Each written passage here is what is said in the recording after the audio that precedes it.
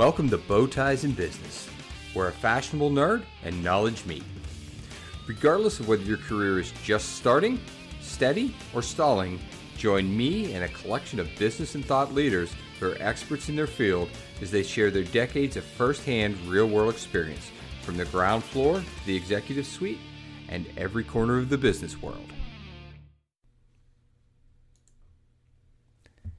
Hi, you're listening to Quick Talks with Tim on Bow Ties in Business. I'm your host, Tim Kubiak. If you like what you hear, please subscribe to us on Apple Podcasts, Google, and Spotify, and leave a review. Help us grow our audience. Today's topic is going to be remote selling video best practices. We talked a little bit about it in Selling in the New Normal series and remote selling, but we're going to go into a little more detail here in this dedicated, ironically, audio session on video best practices. That's right. We're going to start with number one, eye contact. When you're in a meeting, there's social norms, and we all know them. We pick up on them as societal cues of when you look people in the eye. There's been tons of research and writing done on the benefit of that. You have to consider that when you're doing a video call. So the reality is it gives you an advantage. A phone call alone doesn't. And that is you can make eye contact. You can look at the person speaking, read their facial expressions. They can see your eyes. You can see their eyes. And the eyes are the window to the soul. It also can tell you if people are tracking to your points. Yes, body language is the second thing we'll talk about. But on the eye contact, it also gives you the ability to build the familiarity and be in touch with that person even though you're not in the room. Now, I mentioned body language. Video calls are really a great insight on who's dialed in and paying attention, sitting front and center. If we use a classroom or a grade school, scenario, who's the A student, which is sitting in the front of the room, taking notes, taking it all in and listening, and who's in the back throwing spitballs. And I'll let you guys guess which one I was, but either way, depending on the class and the age, body language on video calls is really no different than what a teacher sees from the front of the room. So if you're not actively speaking, and you're going to be, you can scroll through the windows, you can check the other people out depending on how the settings are, and you can read the body language just like you would in a live room. And why wouldn't you? You can use it to your advantage. You can use questions or more questions or direct specific questions to engage participants. The next thing is attire. A friend of mine, and I wrote about this a little bit, showed up for a call in a suit and tie. There was a video call and a big pitch. He was the only vendor that did it. I will give you the opposite end of that. I had someone who was trying to sell to me, and I agreed to do a video call, and it was in normal business hours and everything else. The guy showed up in a backwards baseball cap and a t-shirt. Now, he was trying to sell me something that was pretty high end, and I'm looking at that going, I'm okay if you don't shave. Sometimes I don't shave. I'm okay if you don't wear a tie. I wear a bow tie. I'm a nerd. But really showing up in a baseball cap and a t-shirt for a sales pitch, you have to be professional. Whether you're selling in person or remotely, you have to act like the pro you are. And that's a lot of times why the sales profession isn't taken seriously. There are truly great sellers that are true professionals. And sometimes, frankly, you have a hack who thinks because he got you on the phone, he's going to make a sale. Next thing is background.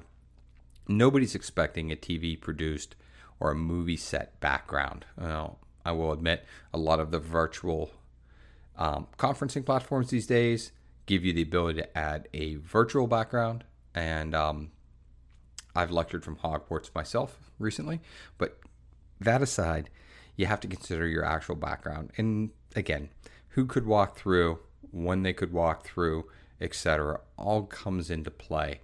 So as you set up if you're working from home, you have to set it up. If you're working from the road, when life goes back to that, think about that and think about that kind of disclaimer. And I'm a man who's taken a ton of phone calls and a ton of video calls from an airline club. But I set that expectation going in. Hey, just so you know, I'm in the Admirals Club. Yes, I live on American Airlines. I'm in the Admirals Club. Some people may walk by. I've got a headset on. The noise shouldn't be too bad. If it is, let me know. Hey, you have to set people up for the background. You control it as best as you can, which brings us to sound.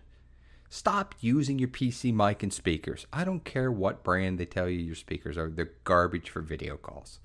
They're great for playing movies back. They're not really meant for what you're using them for, even if it's a commercial grade laptop.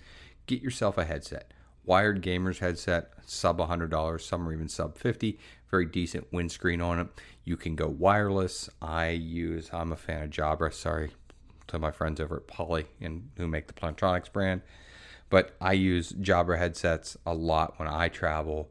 You can invest in a full duplex, which means you can speak and listen at the same time. It doesn't cut people off. USB phone, widely available. No reason not to have it. The next thing is think about lighting. And this is one that, takes a little bit of work and some time of day consideration.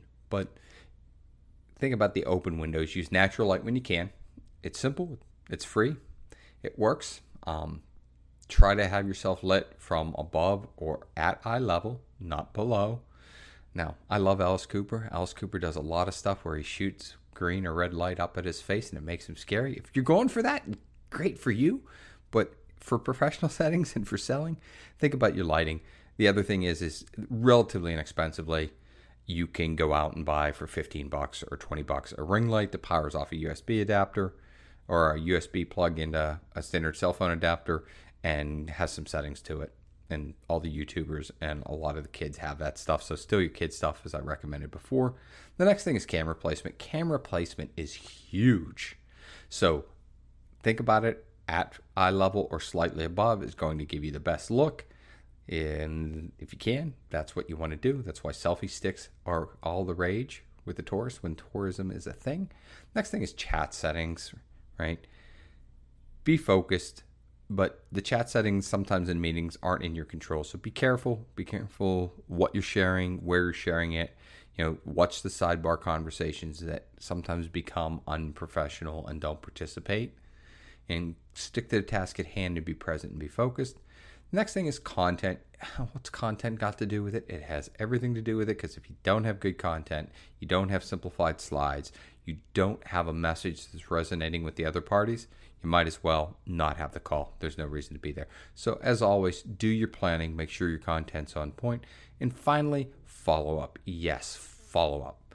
At the end of the meeting, just like always, write out what you've said, what you've done, all of those things, and then follow up. It's not live video, you're right, but it is professional selling and it is closing out that day and that opportunity. So hopefully this quick talk did some good for you, got a few new tips out of it. Like I said, if you haven't done so already, please subscribe, and we'll talk to you again soon. Thanks. Thanks again for listening, and we hope you've enjoyed this episode. We put out fresh content every Tuesday. If you like what you heard, please subscribe, tell your friends, and share on your own social media accounts.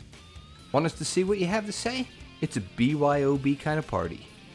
Bring your own bow tie. So hashtag bring your own bow tie. Our listeners are important to us.